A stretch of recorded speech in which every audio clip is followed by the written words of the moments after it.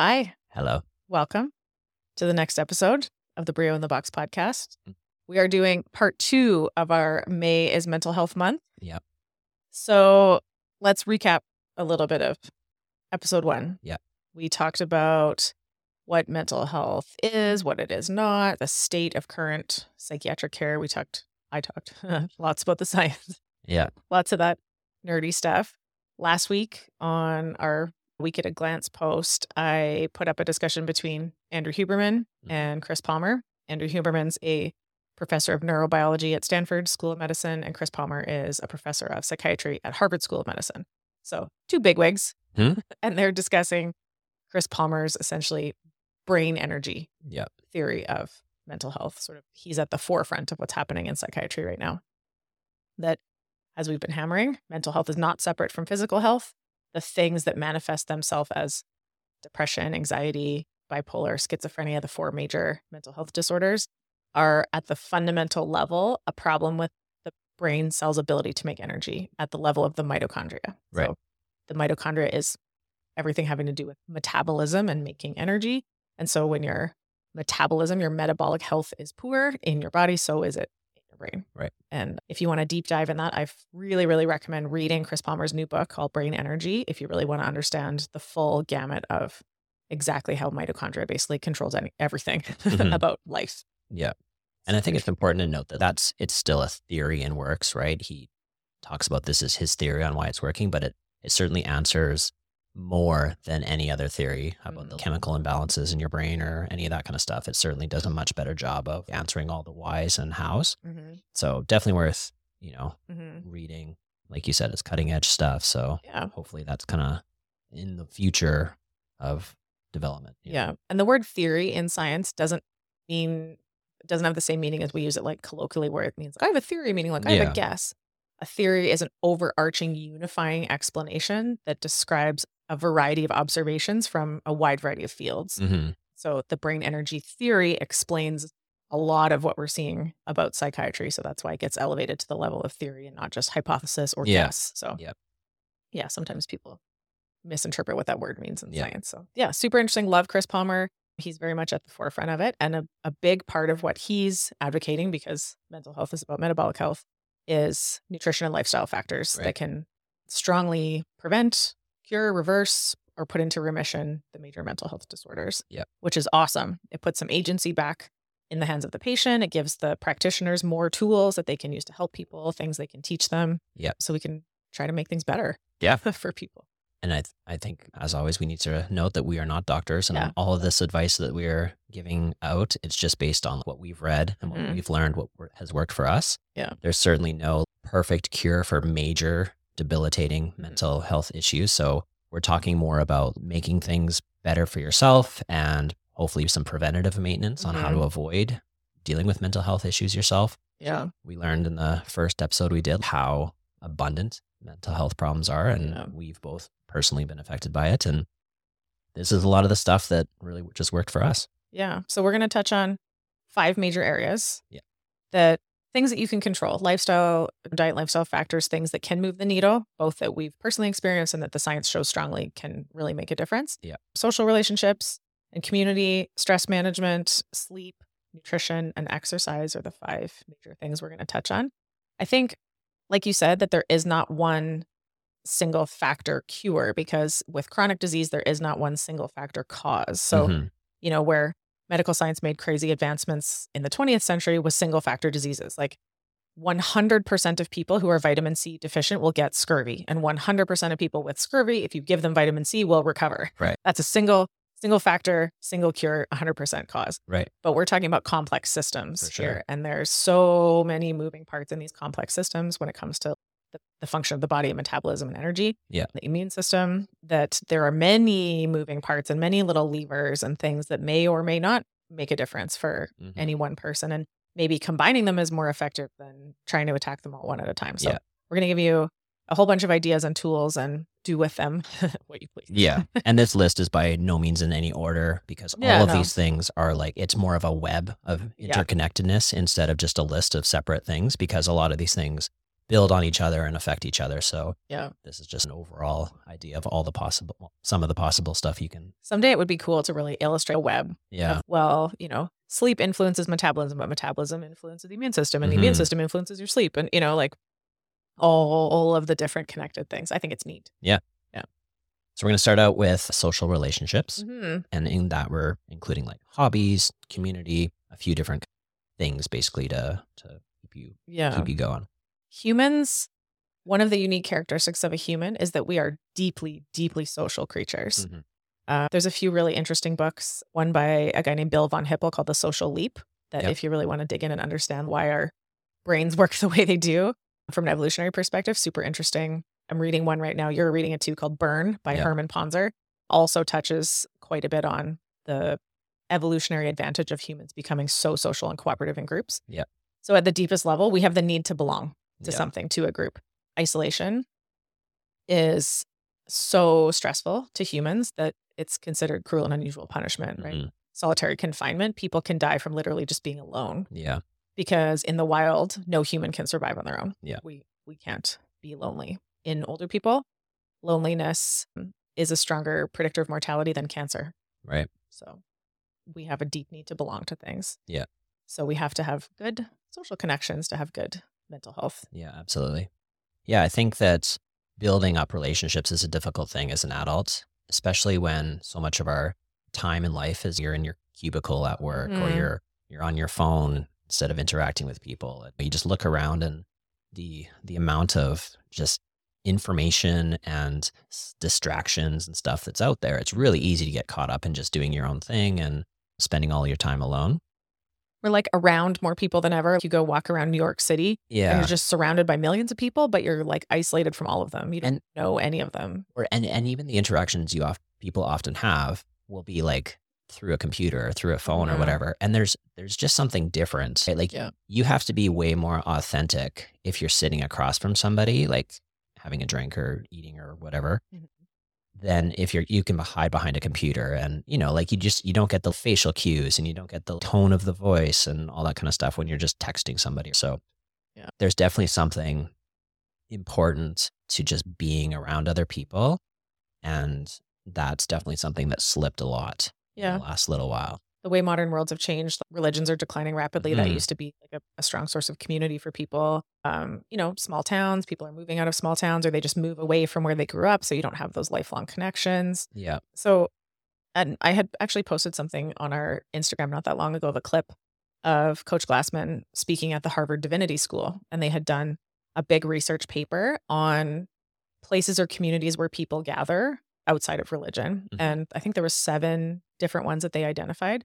And CrossFit was one of them. Right. And they were talking about how CrossFit was really providing a lot of that sense of community and belonging and purpose and fulfillment for people just, within a gym doing some exercise with your buddies. Yeah. So. And it's funny as parents, we really see the value in kids doing activities and meeting other kids and being social and stuff, right? A team. Yeah. People are constantly putting their kids on soccer teams or baseball. And yes, you want them to learn the sport and you want them to be active and everything. But also part of it is like getting them used to just being around other kids and making friends and just having fun. Yeah. The social hierarchy of cooperating. Yeah. And then for themselves, they'll often just not do it. Right. And I think men especially tend to really struggle when they don't have those people in their lives. They really struggle to find those people in their lives. There's a lot more groups, I think, that women tend to do, or even traditionally in old school exercise training, right? Women tended to do more of the classes and stuff like that, whereas men would go and just have their headphones on and flex in front of the mirror. Yeah, just whatever. And a lot of the older, more traditional type things are dying off, like Shriners and, Kinsman Club and things that people used to just do for their community. Yeah. And I think that it's great that CrossFit can provide that sort of thing. I think the statistics say less and less people are going to church and, think what you want about church and stuff, but the best part about it is the community group. And if you just have people that you interact with once a week, then a reason to gather, a place to gather, a purpose to gather, and a community of people that you feel like when it's done well, that would help you if you needed help and you would help them. There's this reciprocal relationship, and then communities that do good things for their larger community, right? CrossFit, we try to do that too. Fundraising events and we support each other. the number of times that your gym buddies have helped you move or, we see that happen among the Brio members and stuff all the time. People just help each other out. Yeah. And it's psychologically comforting to just know that should you need help, people would be there for you. And it's also validating and fulfilling to feel like I can help other people too. If someone throws out that, hey, I need help, like putting the siding on my garage this weekend, anybody around, people are like, yeah, that'd be fun. Like, do a project with you or help you move or whatever it is. Yeah. It's really interesting to look at the dynamic of kids in school because, you have your group of friends, but then there's always your best friend, right? There's always you're like, well, this is my best friend and these are my other friends. And I think adults need that type of thing as well, where you have your community of people where, you'll help each other move and you'll hang out sometimes and whatever.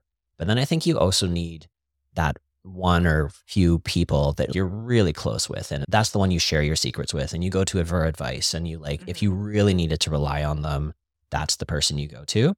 Yeah. For some people, that ends up being their family. And that's great. But for some people that don't have that in the family, like they need to find that somewhere through friendship or whatever. Yeah. Your family's kind of like your first community, your first tribe that you're born into. And for better or for worse. Yeah. Right. For some people. Yeah. Yeah. So for me, part of the way we talked about this early in the first episode, like part of me getting through my issues was I had to cut out some relationships, right? So I had to basically go no contact with my dad.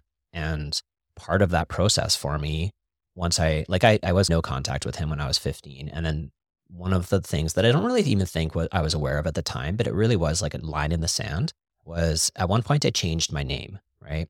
And it was kind of like, I didn't just take my mom's maiden name. I was just like, I need a new start. I'm going from zero here. And I changed my name and I was like, I just wanted nothing to do with that family. And I just needed to have that sort of start, I guess. Yeah. And I think that's a really interesting key psychological line in the sand. Like you said, I think that if people are going to stop a cycle of trauma, they often have a way of becoming reborn, whatever that in some way or another, right? Sometimes for people, it's like a religious conversion or they're like reimagining their identity or they're separating the lineage they came from and they're going, nope, it ends here and I start from zero. So for you, that was, you changed your last name separate from your dad's last name. Yeah. And that whole process was a really weird one because early on, I made that decision for myself, but that was just a me thing, right? As far as everybody else was concerned, there was still the possibility of the relationship and whatever.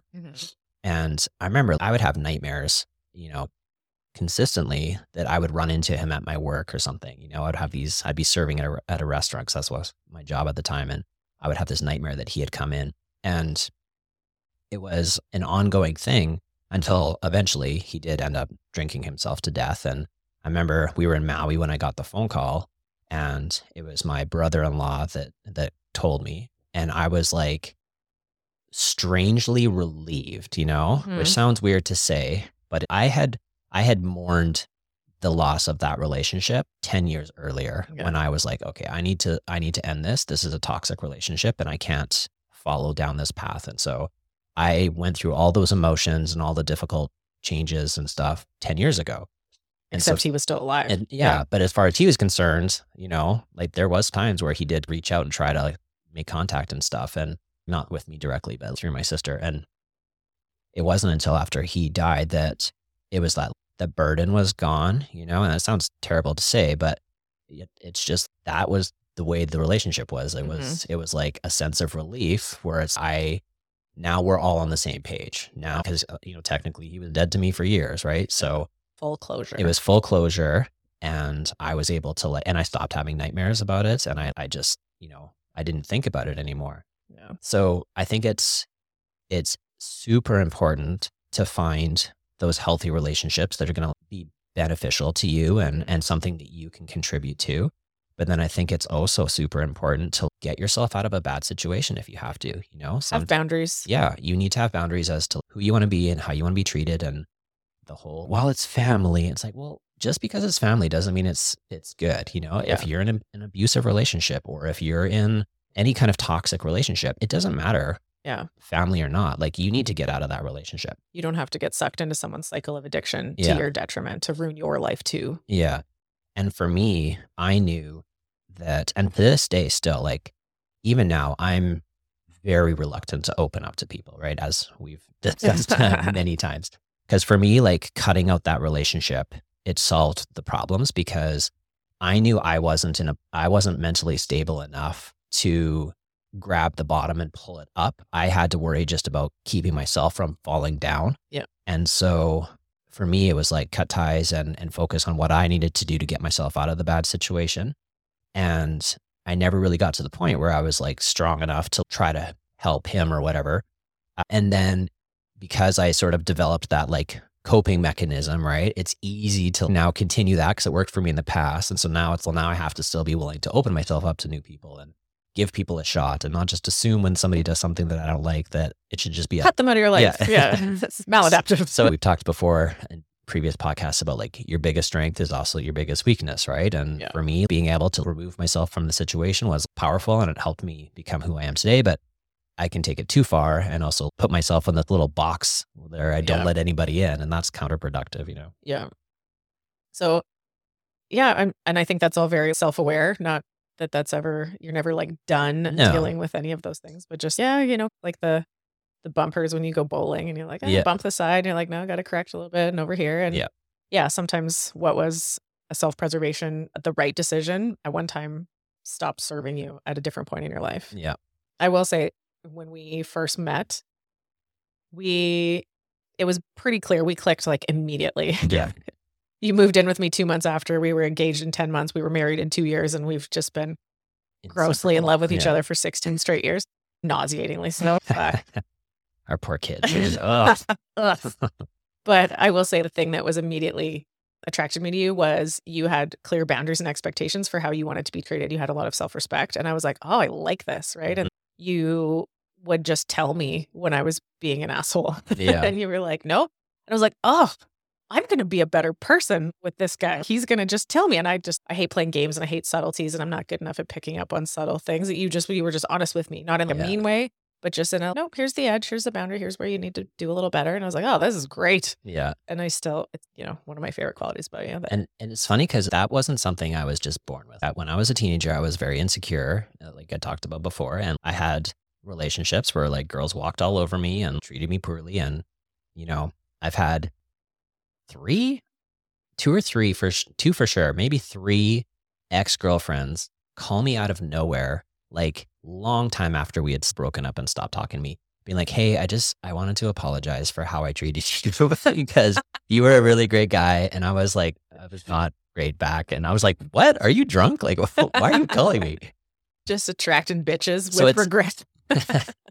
So it's not that my whole life I've always just had this high standard and high expectation. That's something I built and I evolved over the years through other relationships and just deciding what's important to me and what's not. So it's not something you either have or you don't have. That's something that can be and should be built, Yeah. So I think healthy relationships have a reciprocity to them. Yeah. And not that you do something for someone else because you expect something in return. Yeah. But there does need to be a balance of effort put into the relationship where it becomes toxic, right? You can't be constantly give to someone else and they just walk all over you and never would help you in return. That's not a good relationship. There just has to be this.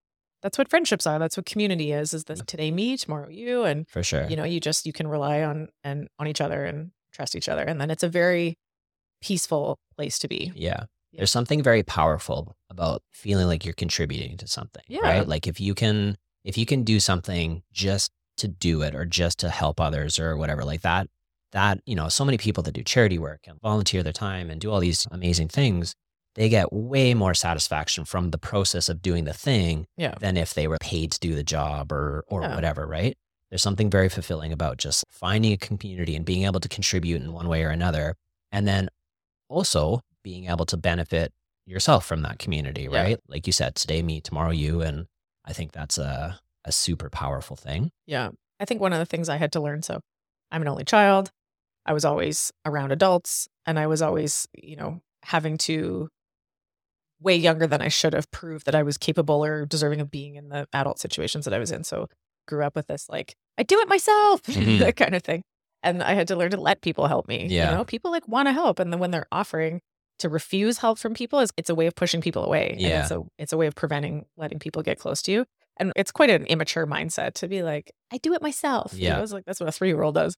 So I've had to chill out on that as an adult and just, I like helping people. And when people want to help me, I should let them because they like that. And then then we're both enjoying what's going on here, you know? Yeah. So. Yeah. I remember reading a story probably on Reddit or something. And this mom says to the daughter's telling the story. She says, my mom one day was like, I need you to go across the street to the neighbors and ask to borrow a cup of sugar. And she's, Mom, we have 1.5 pounds of sugar in the cupboard. She's like, I know. She's like, but we help them out a lot. And sometimes I like to just ask for something that's not going to hinder them too much so that they can feel like they're also helping us out. And that way they'll be more open to taking our help when they need it. Cause it was like a less privileged family or whatever. And they were just happy to help them out. And I was like, that's such a great neighborly thing to do, you know? And it's, like you said, it's sure, you could probably do it on your own, but sometimes it's just nice to let people help you and help out when you can. So yeah. Fair. Yeah.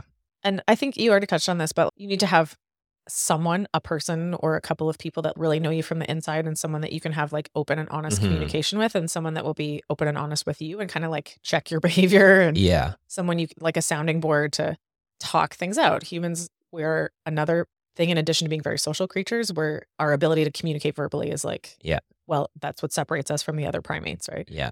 So, you know, your spouse, a good friend, I think a lot of people lack a good quality friendship. They have acquaintances, but they lack a good quality friend. And then what fills that role for a lot of people now is a therapist, right? Chris Palmer's book at the end, he talks about, you know, things that are working. And it's like, therapy is effective. Like therapy alone helps like 30 to 40% of people with depression, anxiety disorders, because, and in a lot of ways, he's saying it basically is just like a formalized friendship of someone that you can talk to. Yeah.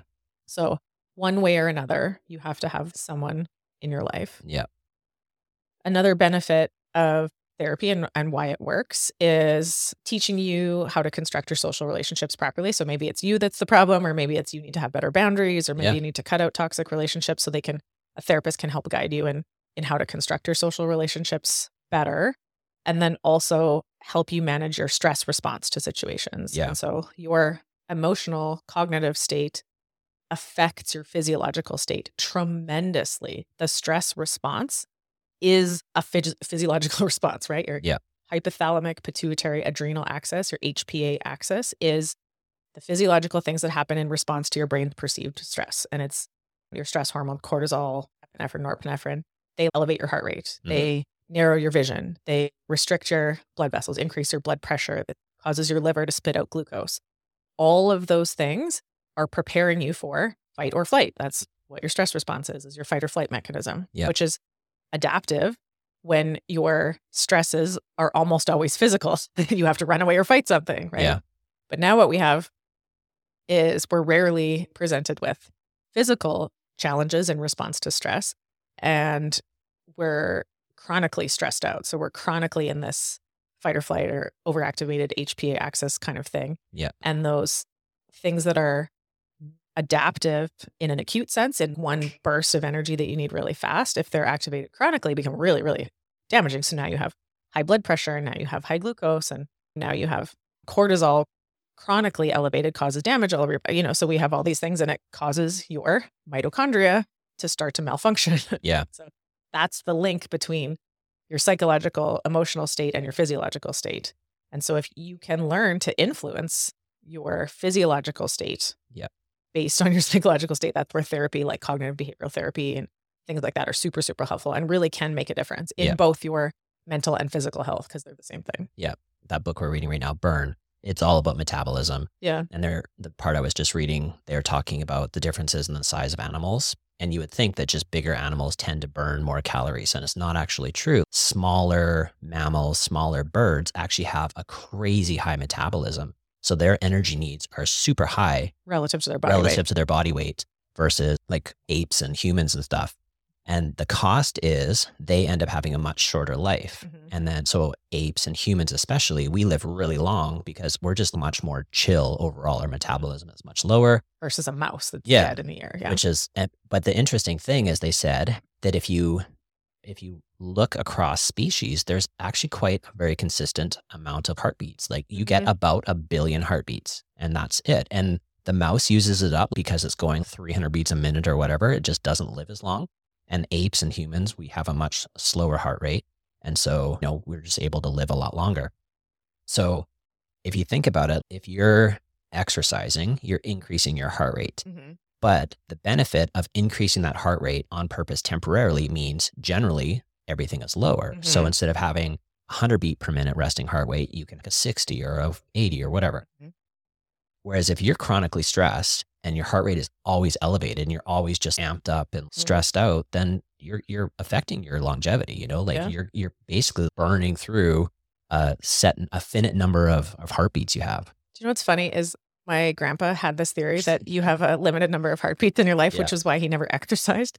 He died of complications from diabetes in a slow, painful, horrendous decline that took way longer than it should have. Yeah. It didn't work out, his theory. But you're right, because on the one hand, he was technically correct. There is sort of like a finite number of heartbeats that you get. Yeah. But if you have these high intensity bursts, then your resting heart rate is lower. And that's why resting heart rate is one of the doctor mechanisms or things that they would track. Metrics is what I meant to say. Your Whoop or your Aura or your Fitbit, when you wake up in the morning, if your resting heart rate is like high 40s, low 50s, like you're doing great. You're fit, right? Yeah. Because your heart is strong enough. It has to contract less often to pump the blood around. Yeah. But if you're stressed out or your heart is weak, then it's like, yep. Yeah. So stress management is the second big thing. So yeah, like we said, it needs to be part of, it just needs to be something you're paying attention to, right? Yeah. So there's different techniques or different things that are going to work for different people. And it takes practice to control that stress response HPA axis system. Yeah. Something new that you've been adding in. The cold plunge. Cold plunge. Yeah. So it's everywhere now. Everybody's doing it. I don't know if it's everywhere or it's just that I looked on Google at cold plunge. And so now that's all I see is all my ads on everything are cold plunge. But I feel like all the podcasts, everybody's talking about cold plunge. I'm not doing it, you guys. I'm not. Yet. So cold plunge has a ton of benefits, but one of the main ones is stress. Yeah.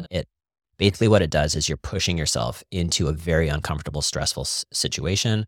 So all of those hormones are releasing and you're going into this panic state, and then your body recovers from it afterwards. And so you're just more resilient, right? And so it is hilarious how quickly it works. The first time I hopped into the cold plunge, I lasted 45 seconds and it was like, I just had to get out of there. It was terrible. Yeah. And now I can go as long as I need to. Your body just really gets better at dealing with the stressful situation, Mm-hmm. And it's such a funny, we've all probably jumped into Cold Lake or done something where immediately your brain is like, get me the hell out of here. And you just go into panic mode and your breathing goes up and like you're just firing on all cylinders, right? Mm-hmm.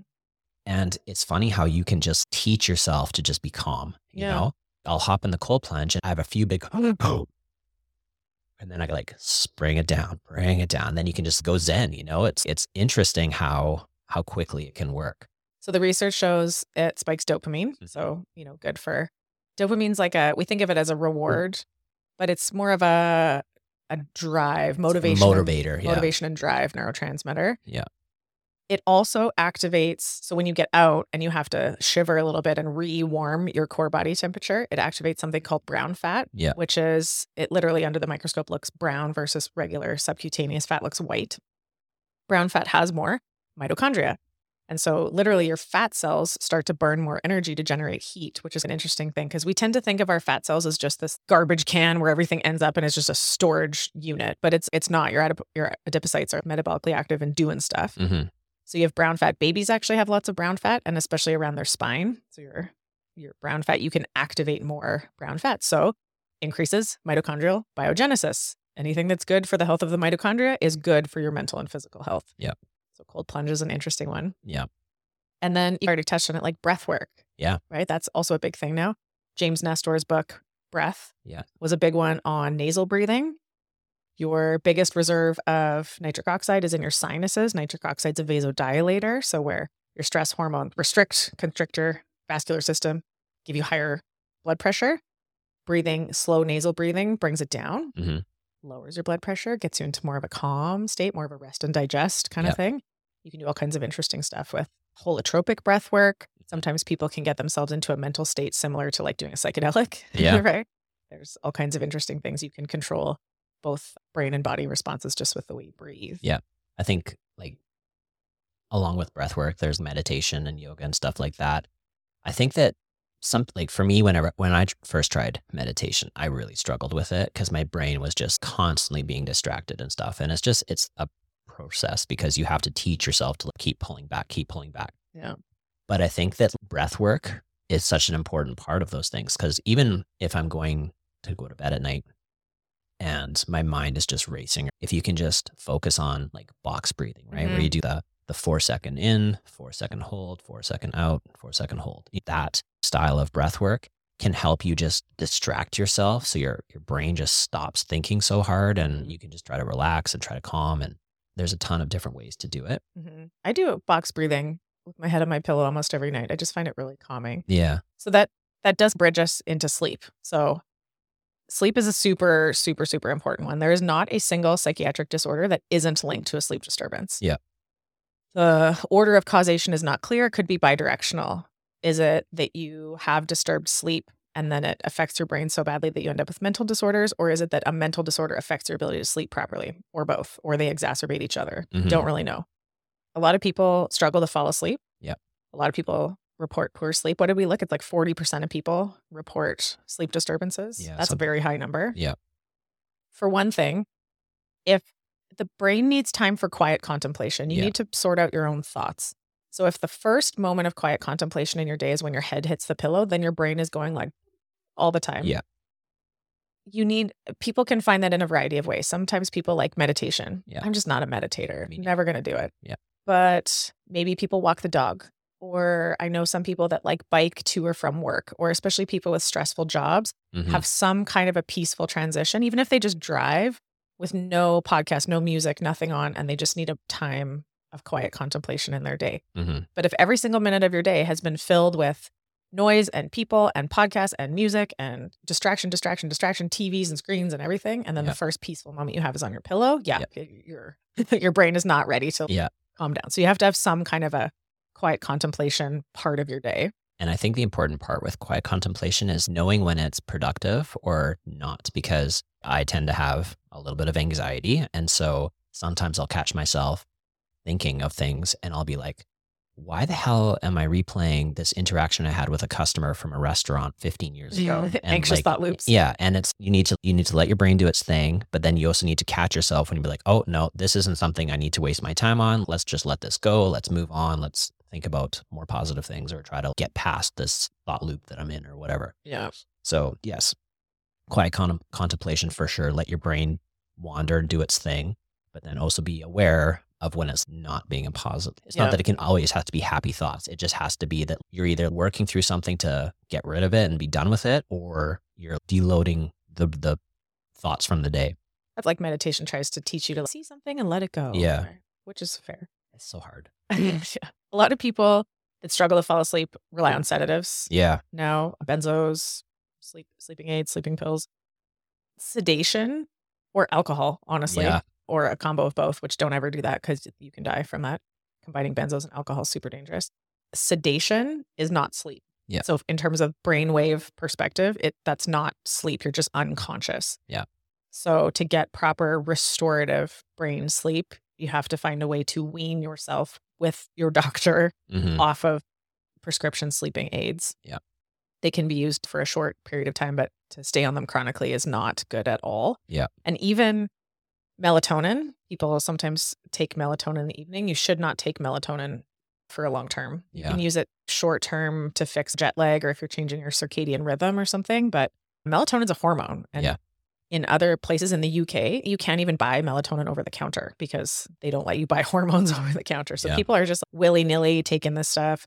Melatonin also suppresses puberty. So don't give melatonin to your kids for more than like a day or two for some jet lag type thing. It's not a willy-nilly thing you should just be messing around with. And melatonin doesn't make you fall asleep either. You know, if you have insomnia and you can't fall asleep, melatonin doesn't make you fall asleep. It just helps you stay asleep, you know? So people will take like one and then it doesn't work. And so they take another one and then another one. That's not the point of melatonin. It's not going to knock you out, you know? It doesn't work like a sedative. No. So if we're going to talk about things that can help you fall and stay asleep and have a good restorative sleep, obviously lay off the stimulants. Yeah. But past like noon, caffeine, energy drinks, that kind of stuff, soda. God, I hope nobody's drinking that shit anymore. But Mountain Dew has more caffeine than a Starbucks. Don't let your kids drink that shit either. Yeah. Obviously, you guys know better than that. So lay off the stimulants and caffeine. Some people are fast metabolizers of caffeine. Some people are slow. For many people, the half-life of caffeine is 8 hours, which means if you had a coffee at noon, you still have 50% of that caffeine in your system at 8 p.m. Yeah. And then another quarter of that caffeine is in your system at midnight. So. Yeah. And it's funny because we've known lots of people who are like, oh yeah, I can have a coffee and then go to bed. It's okay, but how is the quality of your sleep, you know? And if you're only getting 5 or 6 hours of sleep, that's not enough. Yeah. You know, you might feel fine now, but eventually you're fine until you're not fine. Yeah. Your sleep architecture is that in the first part of the night, you sleep in about 90-minute waves, 90-minute cycles. Your sleep architecture, the first few cycles are heavy on deep sleep, slow wave, restorative sleep. It's where you do most of your physiological repair. You produce most of your growth hormones. So that's where you repair your muscles and your bones and your skin and your connective tissue, your anti-aging. And then towards the later cycles of the night, that sleep architecture favors REM sleep, rapid eye movement sleep. REM sleep is where you do most of your emotional processing and memory and learning. So REM sleep is super important to managing emotionally stressful situations or trauma or that like PTSD processing, those kinds of things. You need REM sleep to be able to do it. One of the most potent suppressors of REM sleep is alcohol. So if you're using a drink or two every night to fall asleep, and this is the cycle that people like soldiers and people with PTSD get into, is they start to drink a little bit every night because it helps them fall asleep, but then they're suppressing their REM sleep, so their brain's not properly processing traumatic experiences, and then it gets worse and worse and worse and worse, and then they need more alcohol, and then they get less REM sleep. And I think that as far as alcohol goes, we've all had that time probably when we were younger where you get real hammered and you don't fall asleep, you pass out. And then unconscious. You wake up however many hours later, right in the middle of the night, and you just feel like a truck hit you, and it's because you've been poisoned. You're super dehydrated. You haven't had any sleep. One of the major reasons people get hangovers from alcohol is because it interrupts their sleep. And they just, even if they got 8 hours, they probably only actually got 2, because the alcohol has to be removed from your system. Yeah. So you do need melatonin. It's part of your circadian rhythm and initiating your sleep architecture. Melatonin is made from serotonin, and serotonin is made from tryptophan, which is an amino acid. It's a rare amino acid, and it's pretty much only found in meat. Yeah. Mostly people know about it from turkey. Yeah. Right? Like, turkey dinner makes you tired. Well, not directly, but sort of. Tryptophan has to get transported across the blood-brain barrier via an insulin-dependent mechanism. So if you start to get insulin resistance in the blood-brain barrier, you can't get the building blocks that you need into your brain for serotonin, which is important for mood regulation and also for sleep. So that's probably why there's this bidirectional relationship between mood disorders and sleep disorders.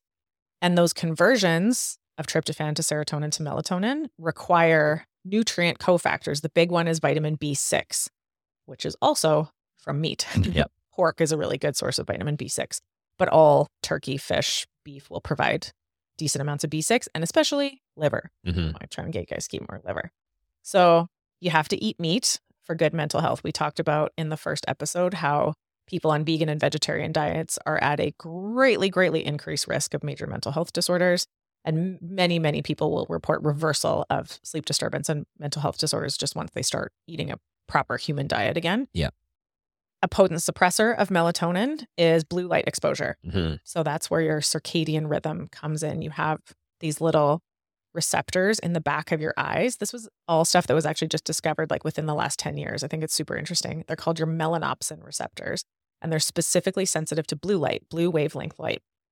And they think it goes all the way back to these little primordial creatures on the bottom of the ocean that first developed photosensitive cells that could tell light from dark, and they could sense shadows of predators and that sort of thing. So then blue wavelength light is the last wavelength that gets filtered into the water at the deepest depths, right? The ocean looks blue. And so those photosensitive cells have carried through into the eyes of, many, many, many creatures. It goes way, way, way back in the evolutionary tree. What's interesting is that people who are blind but still have their eyeballs will have a natural circadian rhythm because they will be able to tell when is day and when is night. Right. People who are blind but have lost their eyes from an injury or an accident or something like that will not. They don't have proper sleep and wake cycles. So those photosensitive cells are independent of your vision, which I think is super. That's crazy. Yeah, it is crazy. Yeah.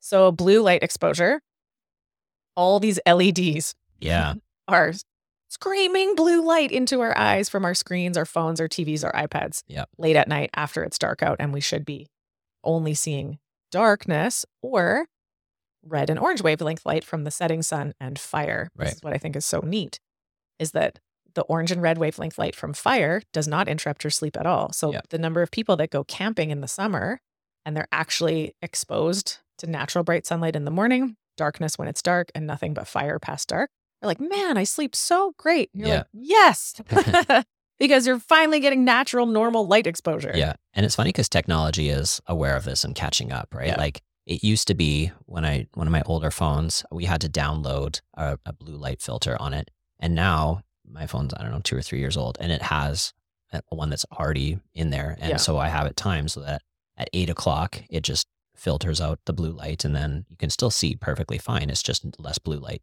Yeah. We've talked before about our lights in our house, but we bought these 5 years ago when they were less common, but now it's super common. You can find dimmable LEDs that don't just dim, they change color as well. Yeah.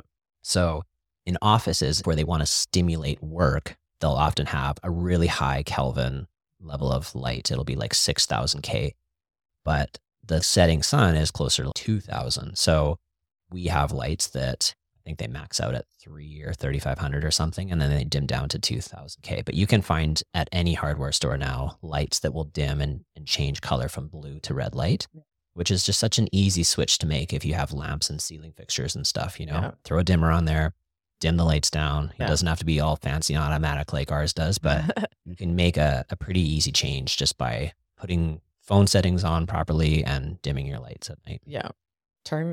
Ideally, try not to be on your screen past like 8 p.m. Yeah. Last couple hours before bed, assuming your bedtime is 10 or 11, TV's off, screens off, overhead lights off.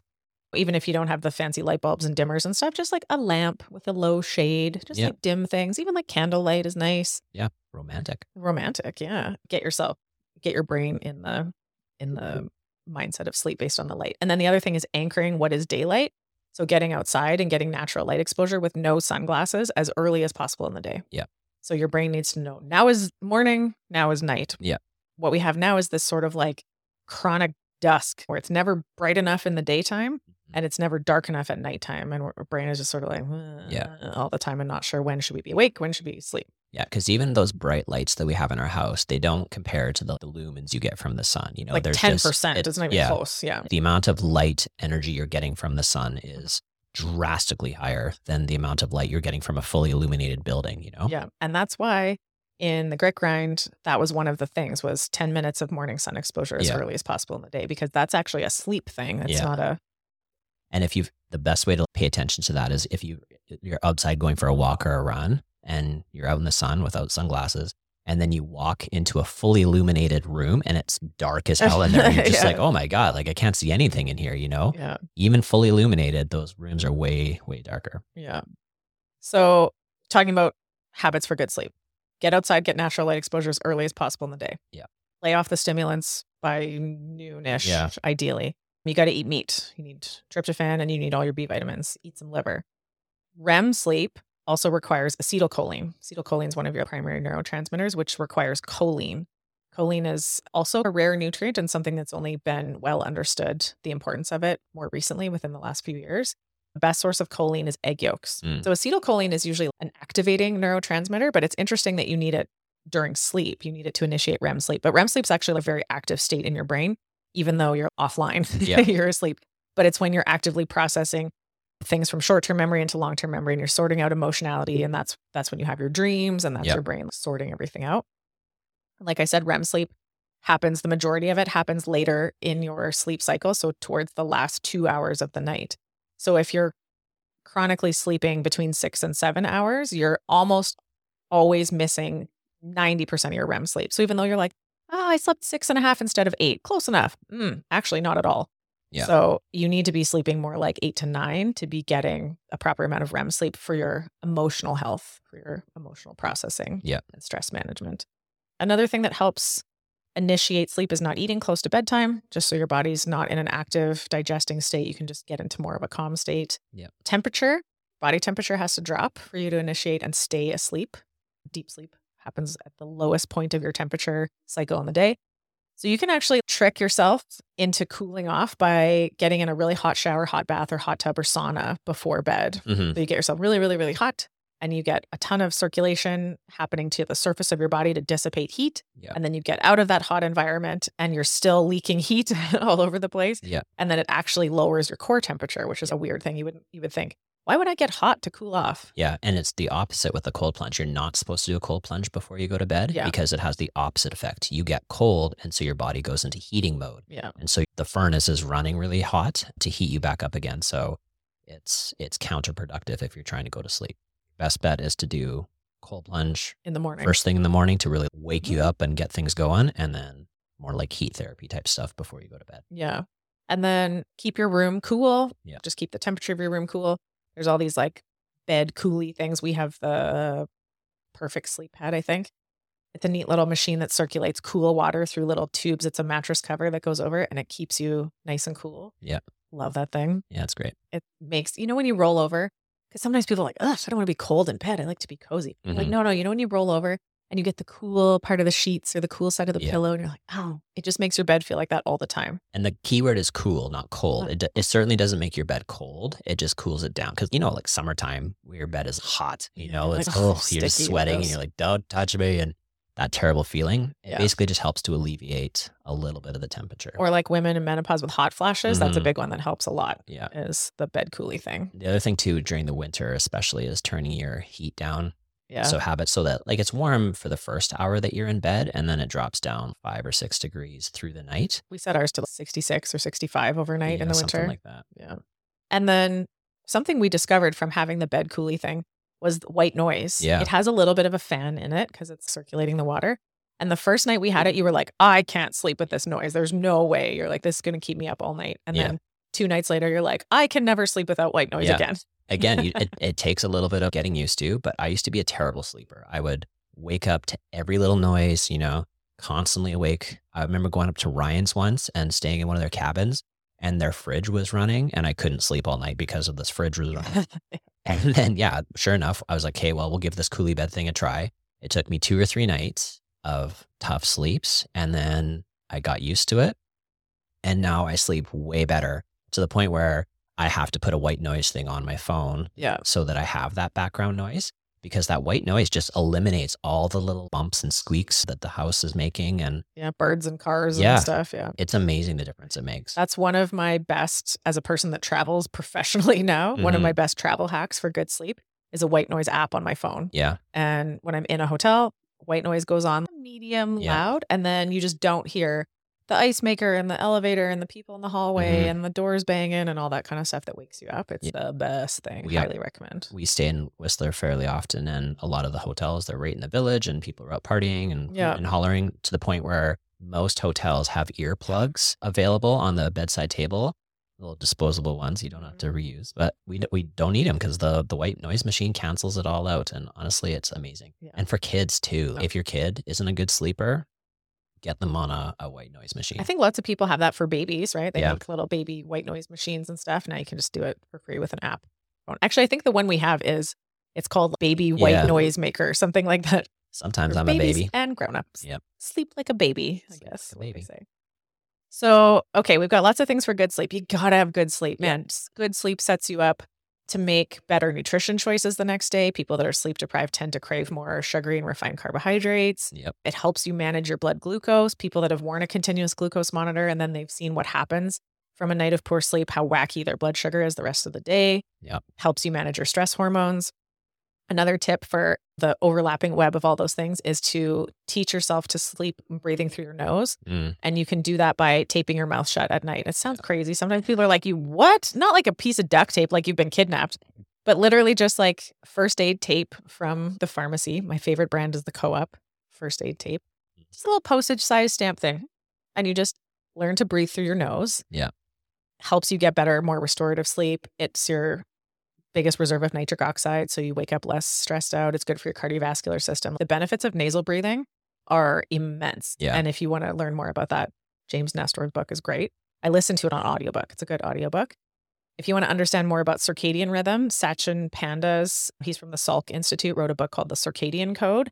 And if you want to just know everything you'll ever need to know about sleep, that's Matt Walker. His book is called Why We Sleep. That one's amazing. And if you want to get shocked and appalled and terrified into why you need to prioritize your sleep, he's the guy. He's at, I think, UCSF in California. Yeah. He's great. Love him. I've yet to try the tape on the mouth thing, but I really should. I catch myself sleeping wide-mouthed all the time. Do you? Oh, God. I taped my mouth shut for about 18 months before I retrained myself to sleep with my mouth shut all the time. And this goes back to probably K2 deficient during my developmental years. My palate, my dental arch is too narrow. I've had braces twice. I don't breathe well through my nose. I've had asthma. Breathing through your mouth also dries out your surfactant on the surface of your lungs, gives you more asthmatic type reactions to things, gets more particulate into your lungs. So you react worse to dusty air, smoky air, pollen and stuff. Many, many, many reasons why breathing through your nose is better. Yeah. It made a tremendous difference. When I taught myself to sleep as a nasal breather, it basically eliminated my need for my asthma inhaler every single day of my life. That was like a huge thing. As much as it sounds insane, it's give it a try. I know. Humor me, do it for 6 months. It's amazing. I'm a really good nose breather. Like the way it's supposed to work with your mouth is your tongue is supposed to be on the roof of your mouth, not on the bottom. And I'm always aware that it's there. So I'm a really good nose breather through the day, but definitely at night, I tend to. Yeah. And people that snore, that's why you have poor tongue posture and it's down and affecting the way you breathe. Okay, I'm going to start doing it. I have the tape. I have my favorite brand. I'll give you some. I watched a video the other day of this guy. It's a tape company that's selling it, and this guy's pulling it off of his beard. But that's their whole thing, is it's supposed to be okay to pull off of facial hair. Doesn't hurt. God, that looks terrible. You don't need much. It doesn't have to be, all taped up like crazy. Just a little reminder to keep your mouth shut. Okay, so bridging into the nutrition stuff. Yeah. So you need good sleep to help you make better nutrition choices. You need meat and certain amino acids and vitamin cofactors for your neurotransmitters. So you need tryptophan to make serotonin, and you need B6 to do that conversion. Yep. You also need tyrosine to make dopamine, and then norepinephrine and epinephrine are downstream of dopamine. So you're like activator neurotransmitters. Tyrosine is also meat-based amino acid for the most part. And then all of the things you need to not eat. Yes. Before we get into that, let's just, for all the people that just heard all those words and we're like, I recognize some letters, but all those letter combinations are like, what? Basically just eat meat. You got to eat meat. Meat is and the eggs. thing. Meat, eggs, liver especially. Yeah. All of those nutrients and amino acids and stuff that Jocelyn was just listing off, like their common words, is all in meat and eggs. Yeah. So here's the thing that I like. I can tell you all of the nerdy, detaily stuff. And guess what it always comes back to? Just meat. You got to eat real food. Yeah. You got to sleep in the dark, and you got to move around like a human being. So I can nerd out with you to the nth degree on why, but the conclusion and the takeaway that you need to get from all of this is just there isn't 47 different strategies for 47 different ailments. There's one strategy that fixes 47 different ailments. Right? Yep. So you got to eat real human food. Red meat, whole eggs, liver especially. You can also do it with some pork, chicken, turkey, and fish, but really you have to have red meat in there. There's certain nutrients in red meat that you can't get from white meat and fish. Yep. Okay, and then what are you not going to eat? Sugar, flour, and vegetable oil. Oh, Weird. amazing. Yeah. Have you ever heard me say that before? Never. Why? Sugar and flour, refined carbohydrates with no nutritional value whatsoever. So the thing about nutrition is if you're eating one thing, you're not eating something else. Yeah. There is actually human beings, when we eat real food, have a very tightly controlled appetite and a limit to how much just food and energy calories and stuff that we'll take in. Yeah. So if you're eating just empty nonsense like bread, you're not eating more nutritious food that you should be getting more of. So people are like, how do you get enough protein in the day? You're like, well, I don't eat bread. So when I'm not eating bread, I'm eating eggs or steak or ground beef or something else, Yeah. So you need to not be taking up your room in your stomach, essentially, with nonsense that's not serving you whatsoever. Yeah. I think that every diet, like the diet industry is such a profitable one to be in, because it doesn't matter what diet you start, it's going to work for the first little bit. just because most people start a diet because they've been eating a whole bunch of junk. And by stopping eating the junk and eating anything else, you're going to have some sort of temporary effect. And it's not that you've started eating whatever, it's that you've stopped eating whatever. So that's a temporary solution, even if you're like just eating nothing but vegetables, because you're no longer eating garbage, you're just eating vegetables, you're going to have some temporary benefit. Yeah. And you'll suffer longer term nutrient deficiencies from the things you're lacking on eating only plants later. But initially, you just remove these pro-inflammatory foods. Yeah. So sugar and flour elevate your blood glucose, causes insulin to have to come out in tremendous amounts to keep blood glucose under control. That process, if you chronically stimulate it, causes chronically high elevated levels of insulin in the blood, which causes insulin resistance. For the purposes of mental health, it causes insulin resistance in the brain, at the blood-brain barrier. So now things that you need in your brain can't get across because insulin can't do its job. Anything that lowers the burden of insulin in the blood helps that problem. So a low carbohydrate diet can do it. Intermittent fasting can do it. You don't have to be low carb all the time. You just have to have periods between when you eat your carbs. Yeah. What you absolutely cannot do is eat carbs every 2 hours, every minute that you're awake every day of the week. That will make you sick. Some people can eat carbs once a day and they have a carbohydrate meal, maybe with dinner, ideally post-workout, and then the rest of the time they're not. That works fine. Some people intermittent fast where they don't eat any food for 16 hours of the day. And obviously that lowers insulin. Some people like us eat pretty low carb through the week and have one high carbohydrate meal on the weekends. Yeah. There's ways that you don't have to give up those things forever, but you just can't eat them all the time or every day. And it really just depends on like where you're at. If you're trying to lose a bunch of weight or you're super metabolically unhealthy, you're going to have to cut it out a lot more than somebody who's quite athletic and just want to have more balance and be more metabolically flexible. They're probably going to be able to get away with carbs once or twice a day, or somebody else might be once or twice a month or not at all, Yeah. It depends the point that you're starting at. I think it's in my Everything Keto course that is coming soon. It's almost done, where we talk about the strategy for if I have a broken leg and I need to heal my broken leg, I can't just look out my front window and go, well, all these people that don't have broken legs are going for a run. So I guess I should just go for a run and then I'll be like those people that don't have a broken leg. You're like, that's obviously not going to work. There's a rehabilitation strategy to get from having a broken leg to a not broken leg to a functional leg, right? Yeah. So someone that is metabolically unhealthy, and if you have depression or anxiety or bipolar schizophrenia, you are metabolically unhealthy. That's what that means. There's no such thing as good health without good mental health. Then the strategy is different than someone that is in preventative, someone that never had a broken leg or doesn't have a broken leg. Yeah. Different thing. The other big one is vegetable oils. And I'm constantly railing about hexane extracted processed seed oils, vegetables involved. That's canola, corn oil, sunflower, safflower, rice bran, and soybean oil. Those are the big ones that you'll find on food labels. Read the label of everything you buy and don't buy anything that has one of those in it. They are high in an omega-6 fatty acid that is pro-inflammatory. Yeah.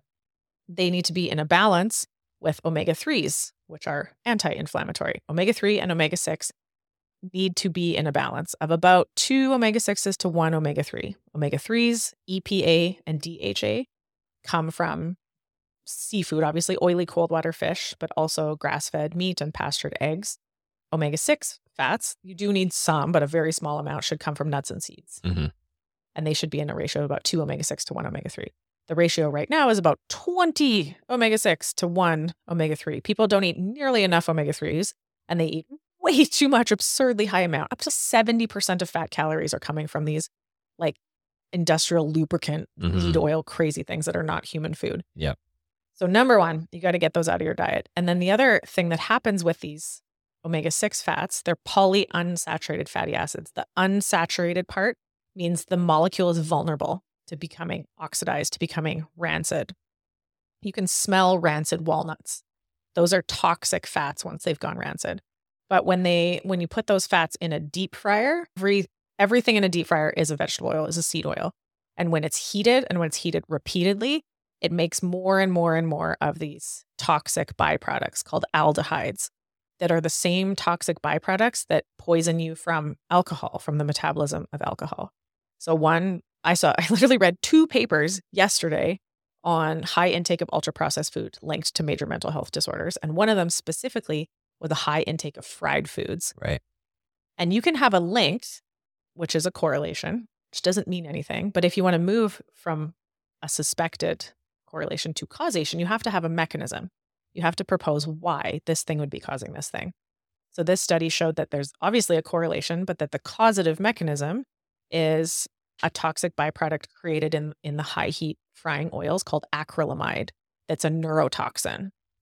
So when you're eating like a cold pressed seed oil or a salad dressing is bad enough, eventually your body heat will turn that into toxic aldehydes and acrylamides and 4-hydroxynonenal and all these bad words, scary toxin words. But it happens, you're ingesting them already in their toxic form if they came out of a deep fryer. Right. So one of the worst things you can eat is anything fried in a restaurant. So your sweet potato fries are no better than your regular fries. Even people on a low carb or keto diet, your dry ribs and your chicken wings and things that came out of the deep fryer, also bad news. Yeah. So that's one of the simplest things you can do to just stop bathing your brain in inflammation and toxic byproducts. And an easy sub is make it yourself and use beef tallow. Yeah. Oh man, beef tallow fries are amazing. Yeah. And beef tallow is higher in saturated and monounsaturated fats. So they're not vulnerable. Those molecules are stable at high heat. So they don't become toxic and they don't make all those aldehydes and byproducts. So yeah, we go back to the old school way, right? Yep. That's how McDonald's used to be. McDonald's, I've posted, Malcolm Gladwell did a podcast episode it's called McDonald's Broke My Heart, on when McDonald's switched from beef tallow to using toxic vegetable oils in the early 90s. Yeah. And the difference and, how much worse it is for humans now. Yeah. It used to be. It's the old way. We need to go back. Other things that can be bad in the diet for your mental health are things that are bad for your gut microbiome. So this is the forefront of physiology, nutrition, and research and stuff right now, is what is going on with all those little microbes in the gut. Yeah. It's a wild world in there. And we don't really know what is up, but we know for sure it has a major effect on the brain and body. There's more bacterial cells in our gut than there is us cells in our body. Like you are more bacterial cells than you are human cells, than you are people. It's bananas. So you're basically a walking meat puppet for your microbiome. You're just the vessel that carries you're just a fancy looking suitcase for the bacteria, transporting bacteria around the world. It's so wild. I love it. Yeah. Those little microbes are doing all kinds of stuff. They're digesting some of your food. They're making neurotransmitters. They're synthesizing vitamins. They're communicating with your brain. Like wild stuff's going on. Yeah. We don't really know what exactly is the ideal microbiome composition. We know some that are certainly bad, but the average microbiome of even a healthy person in North America is wildly different than a more free-living Mongolian sheep herder or something. They have a way different microbiome. Right. But things that are almost certainly bad for your gut microbiome are artificial sweeteners, especially aspartame. So your Diet Coke, got to cut it out. Not good. Not good. Very toxic. And then pesticides and herbicides, so like glyphosate, Roundup on your produce. So I think this is where one of the potential ways that a carnivore diet is so beneficial for people with mental health disorders or digestive issues, or both, those two things tend to co-occur a lot, is that you just stop eating plant foods that are bathed in Roundup, that are bathed in glyphosate. You should be able to eat plant foods. They shouldn't be toxic, but they're coated in things that are toxic. And the safety research is often done in vitro on human cells, and they go, oh, these chemicals aren't toxic to human cells, but they're toxic to your bacteria in you. So they don't directly poison your cells. Aspartame is very controversial, but they do seem to have a very negative effect on your bacterial cells. And that has a very negative effect on you. Right. So the Environmental Protection Agency has a list every year. They call it the Dirty Dozen and the Clean 15. So it's like which produce is worth paying extra for organic, because which ones are most likely to be contaminated with toxic chemicals. It's like strawberries. Yeah. Things that have a peel, like a banana or an avocado, are probably safer because you're not going to eat the outside of it. Yeah. And then you can even just make sure you really wash things or soak them in like a baking soda water when you get them home. Definitely always wash your produce. And then like lots of things, it's worth paying extra if you're going to eat them raw and direct and you're going to eat the peel. Yeah. Worth buying organic. Got to peel your grapes. Just like in the Roman days. So yeah, I mean, it's basically just don't eat processed food. Don't eat processed food. Eat meat. Eat meat. You got to eat meat. We talked about the amino acids you need. All of these conversions in your brain and your neurotransmitters need folate. That's vitamin B9. Best source, liver. Zinc, really only found in appreciable amounts in animal foods, especially shellfish. Yeah. Oysters, clams, bivalves, that kind of stuff. So you need zinc. magnesium, you need vitamin D, get outside, you need selenium. Yep. Your antioxidant systems in your body. People tend to think, you think antioxidants like a big nutrition buzzword, and they think like blueberries and, vegetables. And actually, really, this is like an emperor has no clothes kind of thing. The further I get into nutrition education, that is not the best source of antioxidants. First of all, supplemental antioxidants don't work at all. Don't even bother ever taking an antioxidant pill. It never survives your digestion. That's a waste of money. Antioxidants from fruits and vegetables also don't seem to be super effective. They can help a little bit. Some of the carotenoids from like your orange and red and yellow vegetable can have some antioxidant effects. Vitamin C can act as an antioxidant. Yep. But the major ones in your body are glutathione. And glutathione is made from sulfur-containing amino acids, methionine, and then you can make one called cysteine from methionine. So a supplement that does actually move the needle is called NAC, N-acetylcysteine, and it's a precursor to the body's primary antioxidant, which is glutathione. You can also just eat methionine, which, guess what? Then meat. If you're on a vegan or vegetarian diet, you don't need to Google vegan sources of protein. You need to Google vegan sources of methionine. Like you need specific amino acids. And part of the problem is you can end up eating a ton of certain amino acids, but very deficient in the ones that you actually need for your cells to operate properly. Right. So even if you're like, I eat 100 grams of protein on my vegan diet, you're like, but how many grams of methionine did you eat? How many? You need to get the right ones. Yeah. NAC is a super interesting one. Yeah. They've done all kinds of studies and tests and has multi-uses. It's good for dealing with amphetamine damage. Yeah. It's good for helping people with alcohol problems. It's just like this wonder drug that seems to just fix all the things. Yeah, it's crazy. It's been used clinically in the hospital for Tylenol overdose. They give high-dose NAC to help the liver process acetaminophen overdose for like 30 years or more. That's a well-known treatment. People trying to quit drinking, taking NAC helps. If you've been drinking, if you've ever been out drinking with David, you'll know he'll give you an NAC and tell you to take it before bed because he's always looking after everybody. Helps with hangovers. It does. And what it does is like the alcohol, if somebody is an alcoholic, they can't just immediately stop drinking alcohol or they'll die. But the NAC negates the effects of alcohol. So it allows them to not get drunk or tipsy as much and still be able to like consume some alcohol. So if they have a job or something, they can, have a drink that they need. And the NAC helps to alleviate some of the symptoms. So don't take NAC if you're looking to get drunk. Don't take it before. After so that it helps to repair the damage that's been done. Yeah. But because it reduces oxidative stress, it has been shown to be effective for treatment of depression and anxiety when you have an inflammation and oxidative stress from probably a stressed out emotional state or a poor diet. NAC has been shown to be effective there. And like really pretty safe. Yeah. There's really no like negative. Pregnant women can take it. They've given it to kids for acetaminophen overdoses and stuff. So it's like a totally safe. It is option. Like go Google NAC. It is a crazy little wonder drug, wonder supplement. Because it's really just, it's N-acetylcysteine. It's really just an amino acid that helps you make your own antioxidants better. Interestingly enough, melatonin is actually the primary antioxidant within the mitochondria. So we tend to think of melatonin as only a sleepy hormone. It's actually the primary antioxidant that keeps your mitochondria healthy. So again, you need that. You need to produce proper melatonin, but you need tryptophan and you need serotonin and you need your B vitamins to do that, to keep your mitochondria healthy.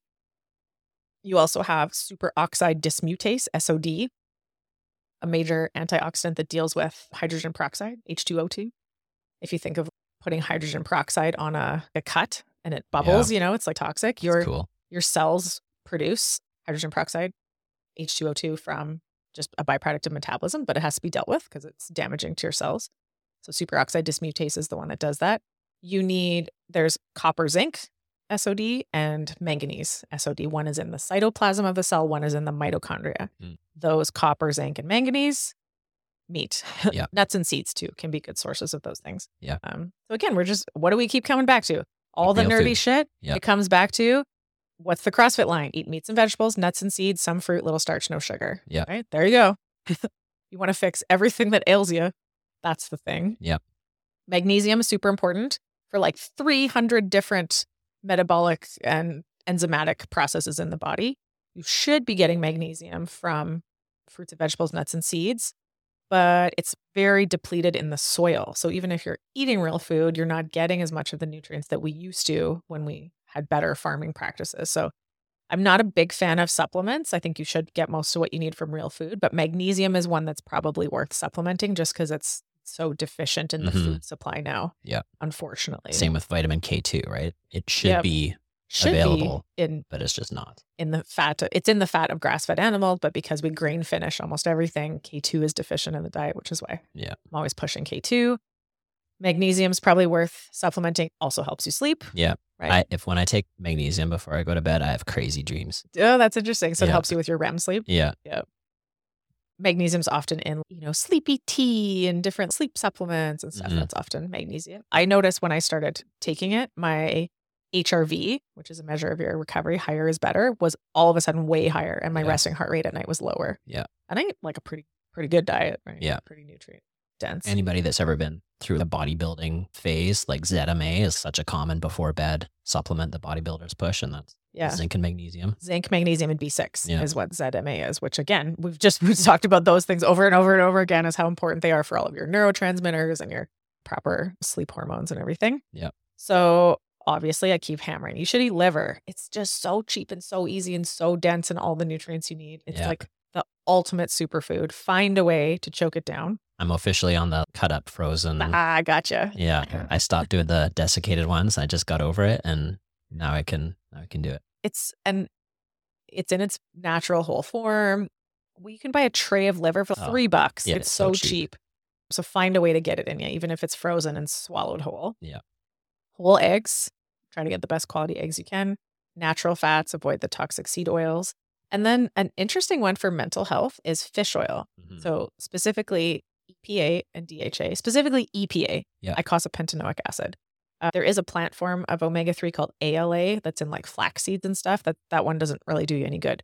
Your body can't do much with that. You can only convert it at 4% to the useful forms. Right. So ideally, we're eating fish, oily cold water fish. But even supplementing 1 gram of EPA a day was shown to be as effective as SSRIs in relief, like short-term 1 to 2 year studies. Isn't that crazy? Yeah. 1 gram of an omega-3 fat per day. It's 1 or 2 capsules, really. Yeah. Nuts. That's nuts.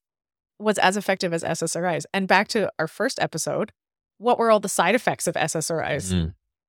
Boner problems, weight gain, suicidal ideation. Yeah, all kinds of terrible stuff. Terrible stuff. Or what's the side effect of fish oil? Yeah. Like fishy burps. Sometimes that's a, slight digestive upset. But even 1 gram a day is not enough probably to even do that too. So if we're talking about, you want to start with really simple strategies to try to move the needle, and even going for a walk every day seems like too much. Yeah. Fish oil. Start there. And get the good stuff, because a lot of fish oils are rancid just because they're mass produced and they're shelved forever and they just sit there. That's one of the ones that's worth investing in, like really well documented fish oils. And that's why it would be better if you just eat it from real food. Yeah. Salmon, sardines, mackerel and stuff, because then they're not rancid because they haven't been sitting on a shelf, right? Yeah. But ideally they come in a dark bottle. You keep them in the fridge. Heat and light are basically what makes polyunsaturated fats go rancid. So yeah, eat some fish once in a while. I talk about red meat all the time, but fish is great for you too. Okay, so lots of details on just eat real food, eat human food. Yeah. Meat, eggs, nuts, seeds, fish. Make that the bulk of your diet. Displace all the nonsense, pro-inflammatory, non-nutrient dense. The last thing we're going to cover today is movement. You got to move. Yeah. Humans are meant to move. Yeah. We are built for movement. Yeah. I was reading the chapter in Herman Ponzer's book this morning, and he was talking all about the evolutionary biology of how we became like upright and bipedal, and how our feet went from, now our big toe is straight forward and we don't have gripping feet like other primates, like monkeys meant for climbing. We're literally meant to be on our feet and moving around all day long. Yeah. So there's kind of 2 major things that we need to have. And the first one is just general movement, right? Way too many people have a sedentary lifestyle, sedentary job. They drive to and from work. They sit in their office all day long, and then they come home and they just sit on their couch and they watch TV. So they literally just walk from their car to the couch, or maybe a little bit of steps in the grocery store. Yeah. So not even. You can just have your groceries delivered now. I know. It's getting worse. So another buzzword lately has been zone 2 cardio, which is supposed to like super good for your mitochondria. Yeah. And that's not cardio, right? Yeah. If you're out of breath and you can't have a conversation, you're above zone 2 cardio. Yeah. So going for walks, being outside in nature, walking around, it's tons of benefit.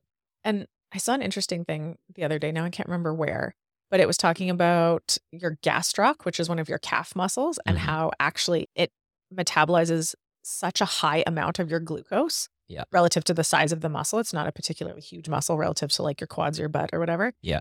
So this whole thing of you got to spend time on your feet.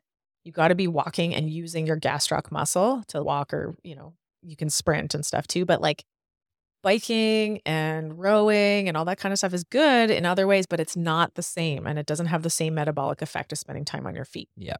So you got to move a lot. Yeah. Minimum 10,000 steps a day. And it should be more like 20. Yeah. You need to move as much as you possibly can. Take every opportunity to walk everywhere you can. If you have a desk job, go for walks on your lunch break. Get outside. Yeah. This is a 2-for-1. Natural light exposure and fresh air and all that stuff is super good for your brain and body health. This year we decided that the whole year, no matter how cold it got, we were going to walk our kids to school. Yeah. In previous years, didn't happen. I'm a huge wimp about winter. Hate it. But we decided, okay, this year we're going to do it. We're going to tough it out. So we would bundle up, and every morning we would get up and we would walk. It would be like minus 35 or whatever out there. Yeah. But we would drop them off at school, and then we would walk through the park on our way home, and it's about a fine. mile, maybe. I don't know. Yeah. Yeah, it's totally fine. It's not that bad, but it's just a good way to start the day and get some fresh air and get some, well, for most of the year, I was getting some light in your eyes. For some of the year, it's too dark still, but just being outside in nature, it's super beneficial. Yeah.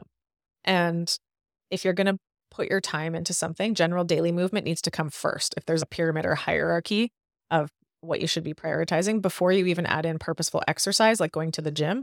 Going to the gym for 55 minutes of exercise does not undo 8 to 10 hours of sitting all day.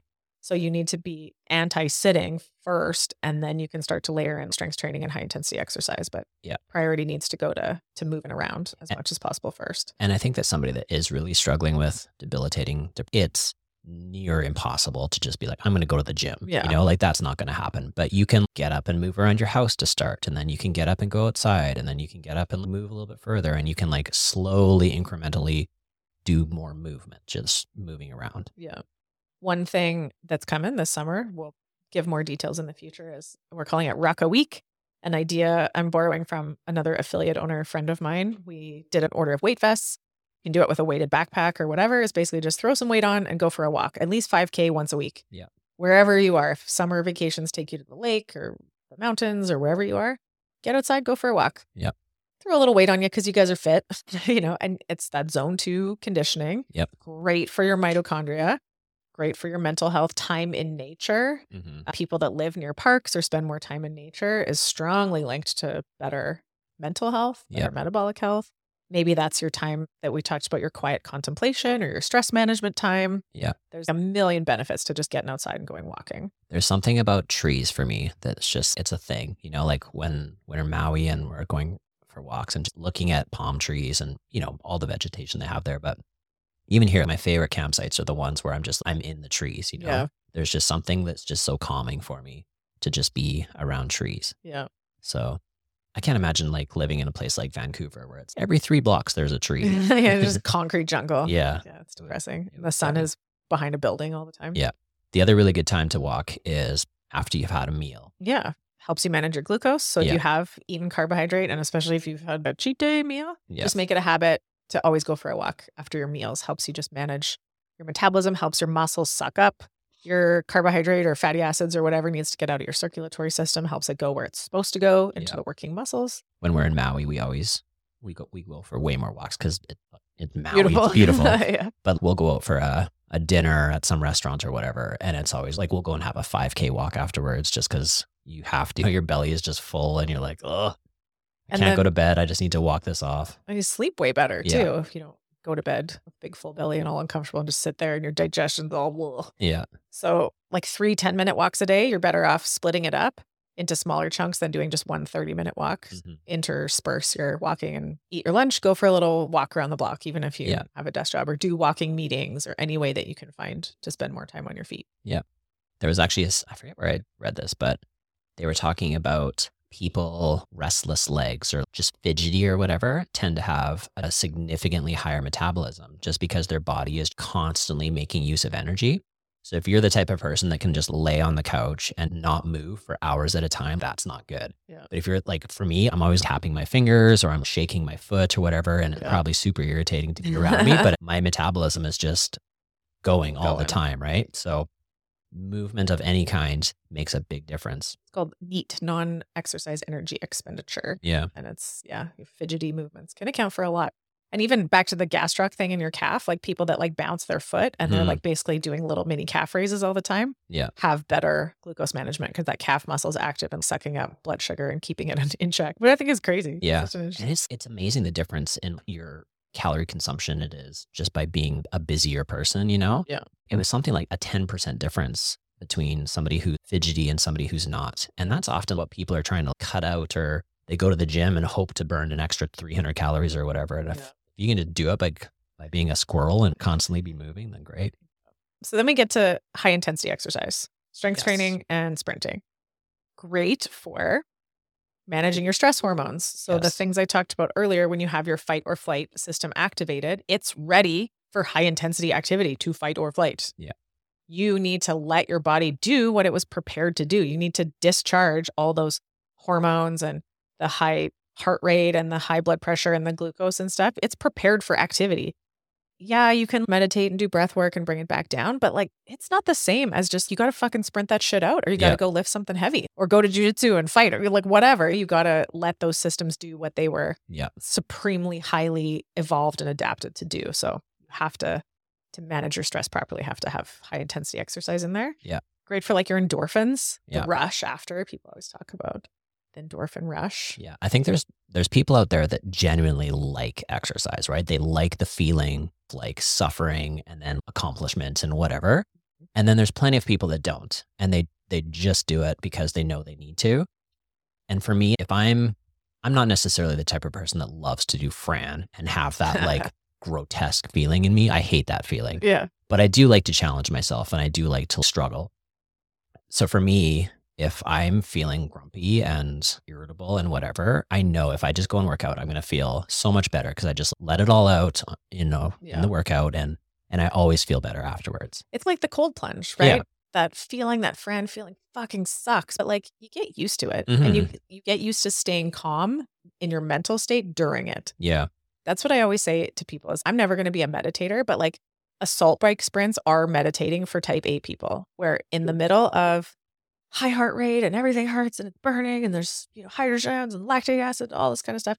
And you're like, calm. In my brain, I'm like, calm blue ocean, controlling my heart rate, controlling my breathing so that I can maximize my output. I'm not also panicking and panic breathing and and the whole thing. So it's like you teach yourself to stay internally calm in the midst of physiological chaos, basically. Yeah.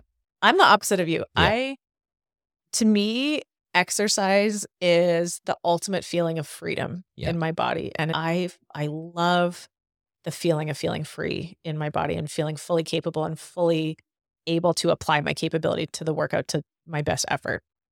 And if I feel like shit and I feel like I can't properly apply my best effort, I hate it. Yeah. So if I'm in a bad mood or I'm sick and I have a bad workout, it unfortunately never makes me feel better. It always makes me feel worse. Now I'm also mad that I had a bad workout. But knowing that, to me, the exercise itself is the reward. Feeling good and free in my body is the feeling that I want. I prepare ahead of time. So it's why I don't drink very often, because I'm like, I don't want to feel like shit in my workout tomorrow. It's why I go to bed. I'm like, I want to feel recovered and able to smash this workout tomorrow. It's why I eat protein after I work out, because I'm like, I want my squats to feel strong tomorrow. If I sleep like shit, stay up late or drink or eat garbage or whatever, any of those things, and then I can't have a good workout, I'm mad about it. I'm mad at myself. So my feeling good from working out requires planning ahead to treat myself in the future to a good workout. I treat myself to feeling good in the workout. Yeah. And so you and I are different in that respect. So if I get myself in a bad rut, it's hard for me to get back on the wagon with just exercise. I have to do it with lifestyle factors first. Sure. And that was getting myself out of, the rut of antepartum and postpartum depression with DASH. That was a big part of my body was not my own. And I was mad about it and I couldn't move the way I wanted to. And I hated exercise at that time and I didn't want to do it. It made me upset every time because I I felt trapped and not free in my body. So what got me out of that rut was when Dash was about 6 months old was when I really changed my diet. Mm-hmm. And I started experimenting with bulletproof coffee and MCT oil, and that led to a ketogenic diet, and that changed my body and changed my brain. And then I started to feel more capable and more free and more stable and back. And then the exercise came after. Yeah. So, and I think that's it, just the indication that all of these things are intertwined. You can't just be like, okay, well, if I just take care of this one thing, everything will be better. Because if you're not eating well, your sleep is still going to suck. So even if you're trying to sleep better, but you're eating like shit, it's not going to get any better. So it's really the broad spectrum approach. Yeah. And the most challenging thing with making these changes is it's not easy and it's not fast. Yeah. So you might only be able to focus on one thing. Maybe the first step is I'm going to start going for walks after I eat or whatever. And then step 2 is I'm going to start like adding some more fasting time. And step 3 is whatever. And you just have to slowly but surely titrate up and start doing more and more and more, and understand that you've probably been stuck in this rut for years and it's going to take a long time to get out of it. But as long as you're moving forward, then you're good. You're making progress. It's only when we just give up and be like, well, this isn't working because 2 weeks later, I don't feel any better. It's like, well, it's going to take longer. You spent 30 years getting yourself into that, right? Yeah. So, and I think that's a good bridge into the next part. So to change your habits and to change your ruts requires changing neural connections in your brain. Yeah. And it requires something called neuroplasticity, which is kids have tremendously plastic brains. It means they can change and adapt, and they're growing new neuronal connections, and then they're pruning the ones they didn't need. And, that's why, human beings can turn out so many different ways because we're so imprintable and we're so plastic. But then as we get older, we really get into ruts. The brain tries to take the path of least resistance and do as many things on repeat and autopilot as possible. So you got to be really careful what ends up in your habituated system. Yeah. And if you need to change habits, I think all of us could talk to how incredibly difficult it is to change an ingrained habit. So anything that elevates neuroplasticity can help change the course. So exercise upregulates something called BDNF, brain-derived neurotrophic factor, which increases neuroplasticity. It increases your ability to learn. So tons of studies that show kids and adults, if you exercise first and then study, you'll do better on an exam. So they did a program with high school students, like a CrossFit Kids test, where they did a CrossFit class and then studied for the SATs. And then those students that did CrossFit first and then studied did way better on SATs, way better brain learning adaptation. And then what we're going to talk about in the next episode is all of the other new tools that are actually old. Yeah. What's new is old, the emerging ways of changing your brain and increasing neuroplasticity. Yeah. The exciting future of psychology. Yeah. Psychiatry is going, lots of exciting stuff happening in the realm of psychedelics. Yep. So in the next one, we're going to talk about what's happening with psilocybin, MDMA, LSD, mescaline, ayahuasca, ibogaine. Yeah. All these really interesting, the forefront of psychiatric research, what's happening right now. So we're going to talk about all that stuff. Cool. So basically, the best thing you can do for preventative maintenance and just dealing with your shit, social relationships, healthy social relationships, stress management. Yeah. And it's something we forgot to touch on that I'll just quickly throw in there. For me, a big stress management is hobbies, like working with my hands and just solving problems. There's something very satisfying about like coming up with a problem and then solving it and having the yes kind of feeling afterwards, right? So we didn't really touch on that like I meant to, but that's a big part of stress management. Mark Manson's book, Subtle Art of Not Giving a Fuck. Yeah. Great read, super easy one. I think we have a copy of it at the gym if anybody wants to borrow it. A big takeaway for me in that book was he's like, the human brain needs to solve problems. Yeah. We're really, really, really good at creativity and problem solving. And if we don't have problems to solve, we start to invent problems. So people create drama in their relationships where there didn't need to be any. Yeah. Or we get addicted to fake problem solving like Sudokus and Candy Crush and shit like that. Like we need to have a creative outlet. And sometimes it seems frustrating. Like there's something good about being frustrated a little bit, but like conquering it in the end. So whether it's writing a song or creating a new recipe or building something with your hands or it's very fulfilling to be challenged and conquer the challenge. For sure.